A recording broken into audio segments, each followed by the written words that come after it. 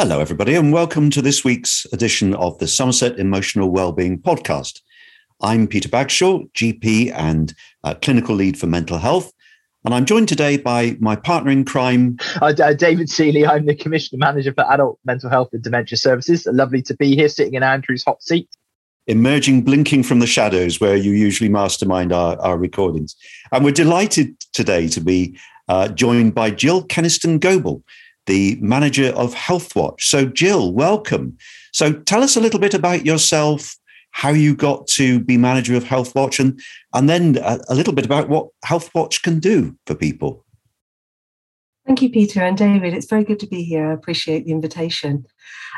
So as you rightly said, I'm Jill and I'm the manager of Healthwatch in Somerset. Relatively new in post. I started last year in July, so quite a steep learning curve. My background's not actually within health and social care.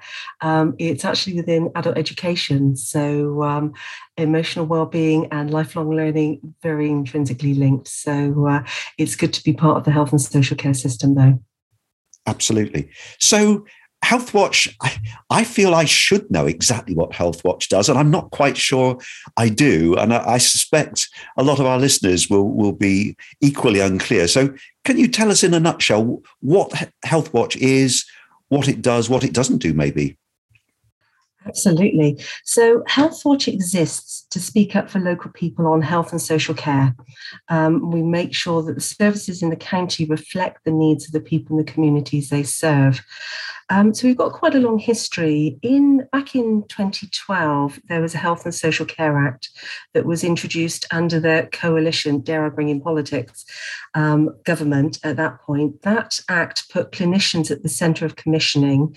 It freed up providers to innovate, empowered patients by giving them a voice through the new Healthwatch patient organisation. So we actually came into being in 2013. Each county across the country has got a Healthwatch, and we're all brought together under Healthwatch England. So there's also a national body as well, of which we're part. So those sound very laudable aims. So how in practice do you go about doing this?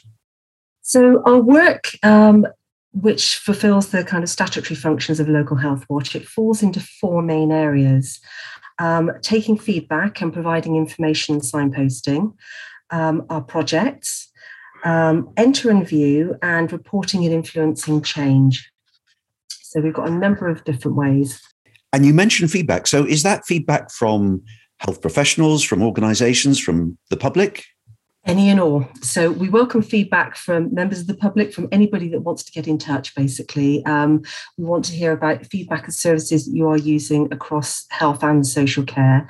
And we gather feedback around a wide variety of services. So ambulances, for example, both NHS and independent ambulance services, got quite a list. Care homes, and that includes residential and nursing homes.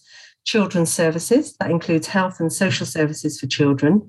Clinics, including family planning and slimming clinics. So in the community, we want to hear about community-based services, including services for people with learning disabilities and substance misuse services. Dentists, hot topic.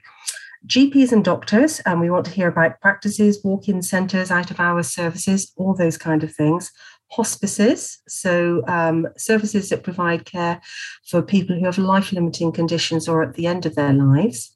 Hospitals, so both NHS trusts and independent hospitals. Mental health services.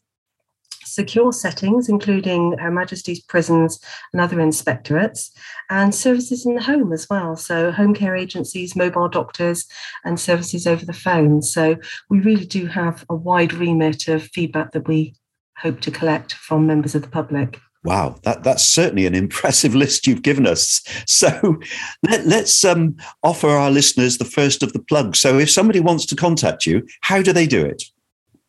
If somebody wants to contact us, they can get in touch in a variety of different ways. We have a website at Healthwatch Somerset, that's all one word, .co.uk. They can email us, info@healthwatchsomerset.co.uk. We have a free phone telephone number, which is 0800 999 1286.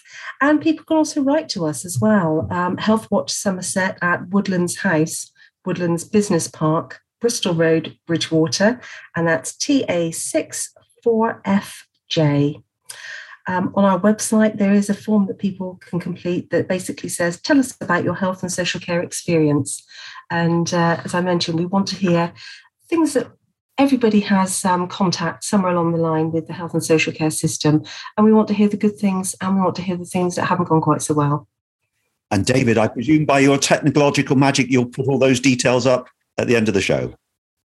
Yeah, we'll put them up in the show notes in the description as well. So we'll have links to those, the website and other things you mentioned there. But I love that you gave out the address and everything, the postal address. There's lots of different ways that people can get in touch, Jill. That's really good to be accessible. My question was about, you said dentists are a hot topic. I don't know if you can elaborate on that a little further. Oh, I'm not sure how far I want to go with that one, to be honest. Shall we say we do get quite a lot of feedback about dentists and the fact that people can't access them as and when they would like to. So, but a bit of a hot topic. Is that related to, is it particularly a hot topic at the moment because of COVID? Are some of these organisations still, have things changed over the last couple of years around some of the way that the health is provided through some of these organisations? Is that the kind of thing that people are getting in touch about at the moment sometimes? Most definitely. I think there is a perception that service delivery has changed because of COVID, whereas in fact I think things were starting to change prior to COVID. So, and I think it's worth remembering that change was always inevitable, and trying to make delivery as accessible as possible is absolutely the key to this. And I'm aware that there are issues with accessing primary care as well. With COVID as well. So I'm quite relieved if the spotlight is on dentists at the moment. It's really interesting, like you said, Jill, that sometimes the way that things are portrayed in the press, in the media around this is that COVID happened, things changed, became more remote or digital or online or virtual in some ways.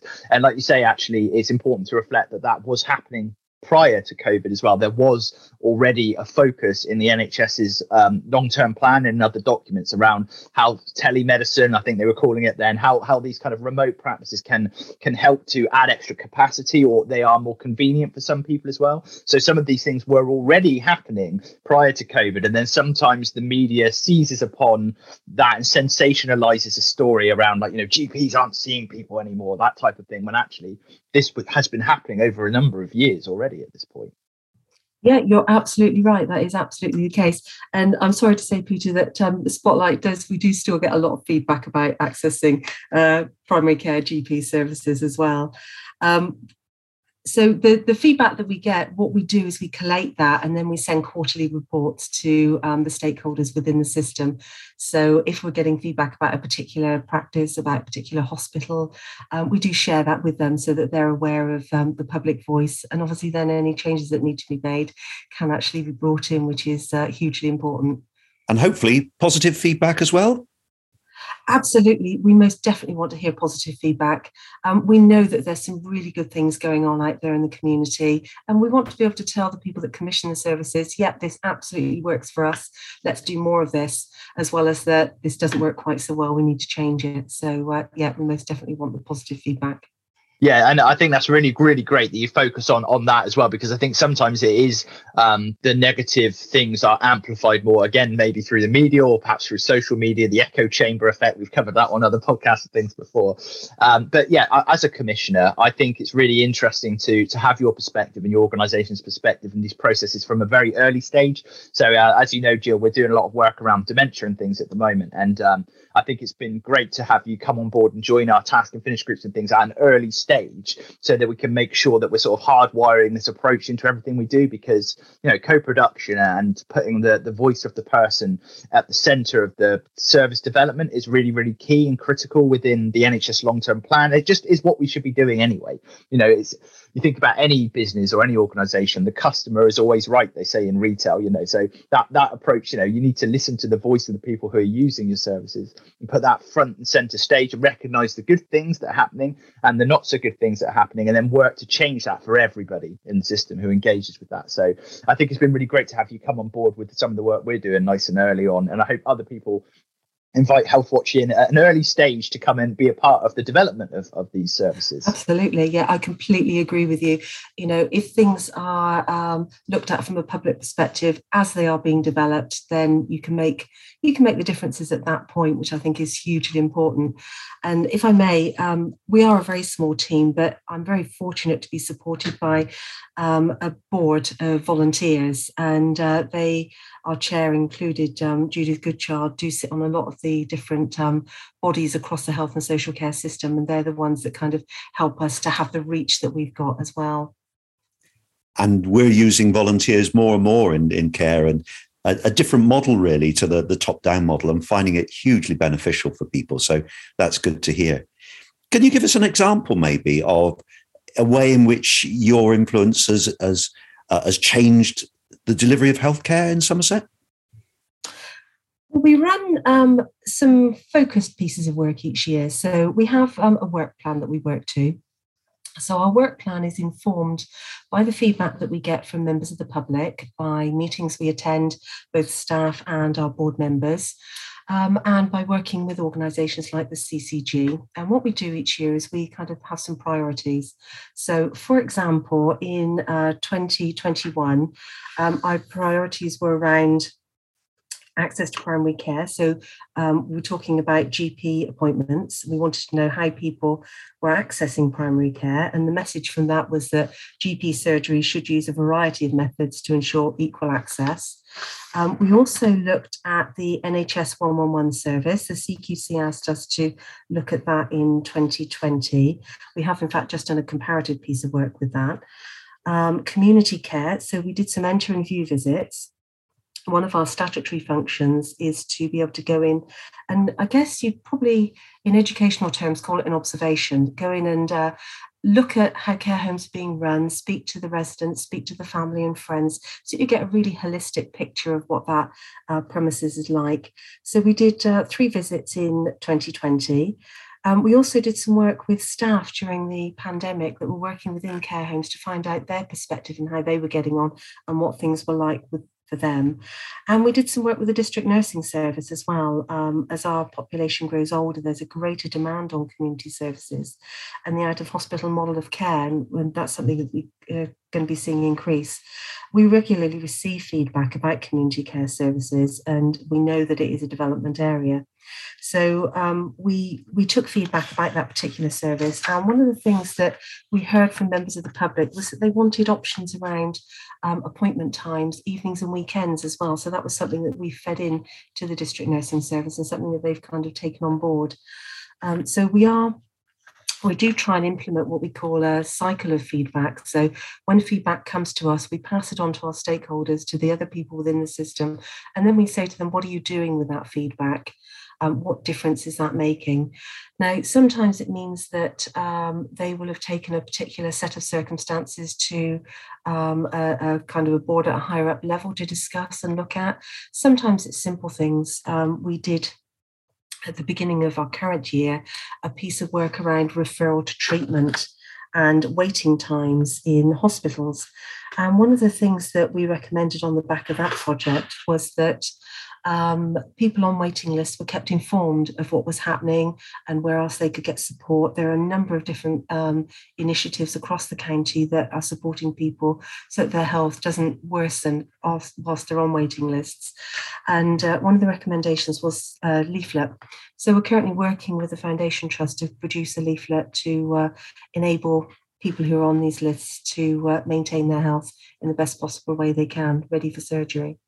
That's great, because that's really a hot button topic at the moment, as well as the elective care recovery, especially given that what the effect of the pandemic on the delivery of elective care has been nationally for everywhere. I used to actually work in that area for one of our local providers. I was RTT. That's the way NHS is full of jargon. RTT, that's referral to treatment team, and I was looking at all of the sort of facts and figures around that, trying to, at the time, move people through the system faster, make sure they could get their operations done faster. And I always thought it'd be great. I never could get this off the ground but I was suggesting it quite often. I think maybe cost or the complication of to how to make it work was a barrier. But how great would it be, when you order something online or you get in a delivery sent to your house, you can view like a tracker, a sort of a real-time tracker that shows where your parcel is, like on its way to you, like has it been dispatched yet, where is it with you?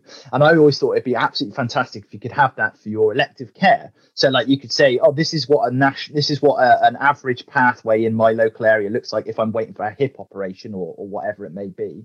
And then you could log in as the patient waiting, and you could see where you are on that tracker. Like, where are you? How many weeks have you been waiting? How many weeks should you be expecting to wait for the next thing to happen? So yeah, something that I was big in favor of at the time. Maybe we'll get to that at some point in the future. I'd love to see something like that happen, but great to hear that you're working in that area, Jill, at the moment. Yeah, that would be absolutely brilliant. It really would. I mean, one of the other pieces of work, actually talking on a similar theme, was around the emergency department as well. We heard lots of things. We mentioned about the press earlier on. We heard lots of things in the press about waiting times in accident emergency. And we wanted to try and find out whether or not there was an issue there that could in any way be resolved with perhaps extra resource or anything like that. So we did a concentrated piece of work, and this was in partnership with the CCG and both Musgrave Park and Yeovil District Hospitals back in September last year. So that's 2021. And we found that 72% of the people visiting had a new injury or illness, and 68% of people visiting had sought treatment elsewhere. But by and large, people should have been where they were. So although they had been in touch with organisations like NHS 111, they had followed the kind of choose well, and they'd obviously thought carefully about where they could best get that sort of help and support. They were actually where they should have been, which was quite heartening really to hear as well. It's great to hear that people feeding back to you can actually have an influence on how healthcare is delivered. And I've got an experience where I've got this post-COVID heart failure and was waiting for a scan. And it made a huge difference having a letter through the post saying, look, sorry, it's been delayed because of the pressures, but if you get this, or this, contact us and we'll put you in urgently. So that communication is really, really important. Absolutely, I completely agree with you. And often when we are looking at projects and we're looking at pieces of work and feedback, it's the communication that people are saying, we want to know what's actually happening. Tell us, even if it's not good news, we'd rather know than we would not know and be left in the dark. So definitely. And that's something that I did find during that previous job I was talking about, was that it was more about communication, but also about setting that fair expectation up front as well. I think if people up right from the start know what to expect, then and it's made clear to them and transparent, then they are more likely to accept that, even if it's not great news about like the length of time you might be waiting. If you know a ballpark figure which is relatively accurate, then at least you know what to expect and you can plan around that a little bit. Whereas I think when it's like sort of not really revealed or set out up front, that's when people can sort of feel agitated or annoyed because they're just not, don't feel like they're involved in their own care sometimes. Is that a theme that sort of comes across in other things that you've been looking at as well, Jill? Communication most definitely is up there. One of the projects we did do back in 2021 was our Young Listeners project. And we had a project officer, a young man called Max Popham, who did this project working with young people across Somerset. So we were asking them, we started off, we wanted to know what they were interested in finding out about. And their kind of focus, they wanted it to be around mental health, eating disorders, access, LGBTQ plus issues within the health and social care system, and cancer support. So quite a wide remit that they wanted us to look at, or they wanted to look at. So they created a list of questions and they went out to their peers and did surveys with them. And the responses was absolutely around a lack of communication, which I thought was very much echoing what we kind of hear about in different services as well. So they were telling us there's a lack of communication between services about young people's health and well-being. Services aren't communicating effectively with young people and they often feel left in the dark. There's not enough information or education about health and social care in schools. So young people find information online and we find them talking to their peers as well. And many services don't promote themselves in a way that's accessible or inclusive of young people. And we kind of moved on to look at things like social media. So from that, we had a series of recommendations, and surprisingly, around things like communication, particularly the services needing to reevaluate how they communicate with each other. And I know that a lot of the recommendations have been taken up not only by the County Council, but within the health and social care and the children's services as well, which has been hugely important. I think TikTok was one of the things that came to mind. I'm not so sure about communicating via TikTok, but there we go. If it's going to reach out and enable people to take on board a message, why not? I think that might be more for you than for me, David. I think I'm a bit beyond TikTok, to be honest. I'm interested in it, but I haven't looked at it too much yet myself. I need to. So, Jill, you've got your ear to the ground. You obviously got a sense of what's going on. What areas do you feel we're doing well in? What areas do you feel we need to concentrate more on? You've mentioned about young people and communication, which I completely endorse. Are there any other areas where you think we could do better, or want to give us an honourable mention? I think areas that we could do better. I think mental health, has got to come in there, particularly around mental health with young people. That is something that we're looking at potentially for our work programme for the next year. Discharge from hospital, that can be a challenge. Areas that we're doing well on, I think that things like the COVID vaccination programme was absolutely amazing. I mean, the speed at which that was rolled out, and the kind of reach of that programme, and the fact that it was kind of, it was kind of like one of these gifts that kept giving, wasn't it? And I think that couldn't have been done without the whole breadth of volunteers, professionals across the county. So absolutely superb. We really, top-notch figures for that one there. So really, really good there. I think, if I'm being quite honest, a lot of people don't. There are some things that obviously don't work as well as they could do. There are things that can be improved. But our kind of sense is that by and large, things work well. We tend to hear when they don't work well. So we have to make that assumption. Yeah, so thank you, Jill. It's I know that particularly with regard to mental health, we know with the wake of the pandemic that they always in the modelling, etc., were thinking there was going to be a demand wave for mental health that would follow the physical health demand wave from the pandemic.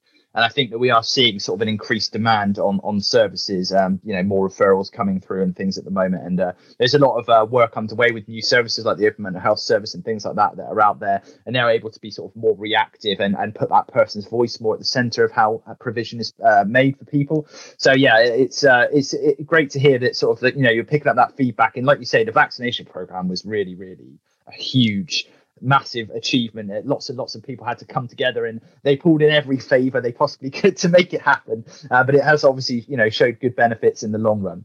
And we were talking a little bit a minute ago about social media and the role that can play. And I think particularly social media is an area, the relationship between social media and mental health is something that needs to be examined a little bit more deeply in society as a whole, not just in Somerset.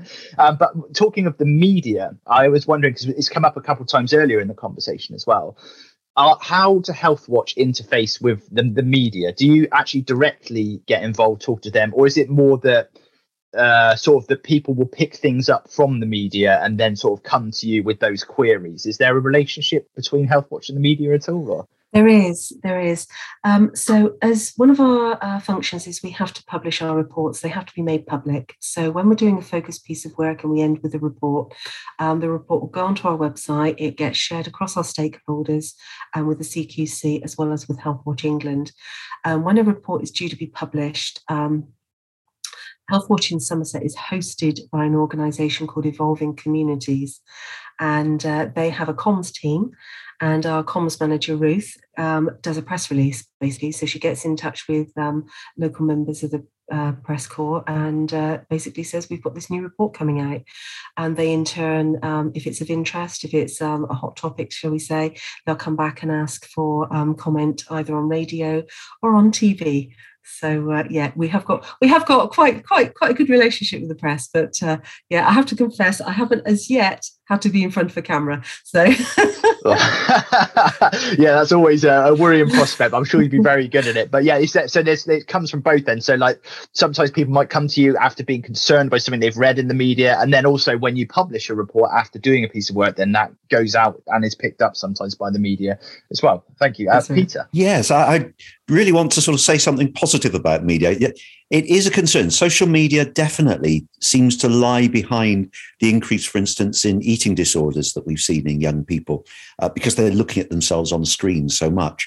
And I know there's a lot of negative stuff happens in some areas of social media, but it can be a force for good as well. People are welcome to follow me on Twitter, and I try and put research out there and advertise these podcasts and give other positive messages. And I think we're also very lucky with our local media, our local radio and television, as you say, will regularly ask us on to raise awareness of mental health issues. So there's a lot of positive stuff out there as well, isn't there? Definitely. And I think that one of the things we're talking on a podcast now, and I think that the nature of the way that media is delivered is changing and is shifting and has been for a number of years, but perhaps has been accelerated by the pandemic. Certainly our listenership has increased over the last couple of years, but that's because we've only been existing for the last couple of years. But I feel like there is a shifting in the landscape between the power of the conventional media and the empowerment of everybody to have a sort of an equal voice in that playing field.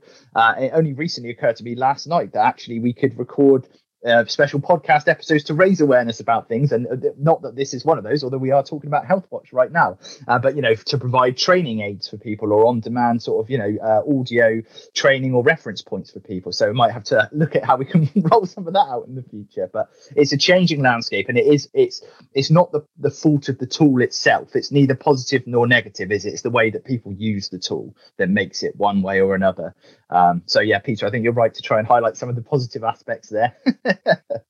Yeah, and I have to confess, through Healthwatch, we do use social media as well. So we're on Facebook and Twitter and Instagram as well. So we absolutely want feedback in those directions too. So it is about having that kind of open conversation right the way across society, isn't it?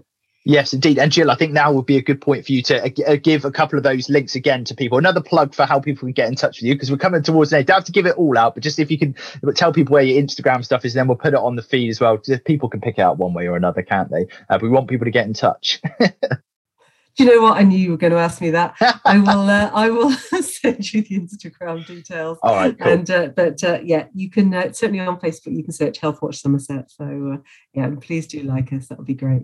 And amazingly, if people can remember how to, they can even write you a letter. So that's great. Absolutely. Yeah.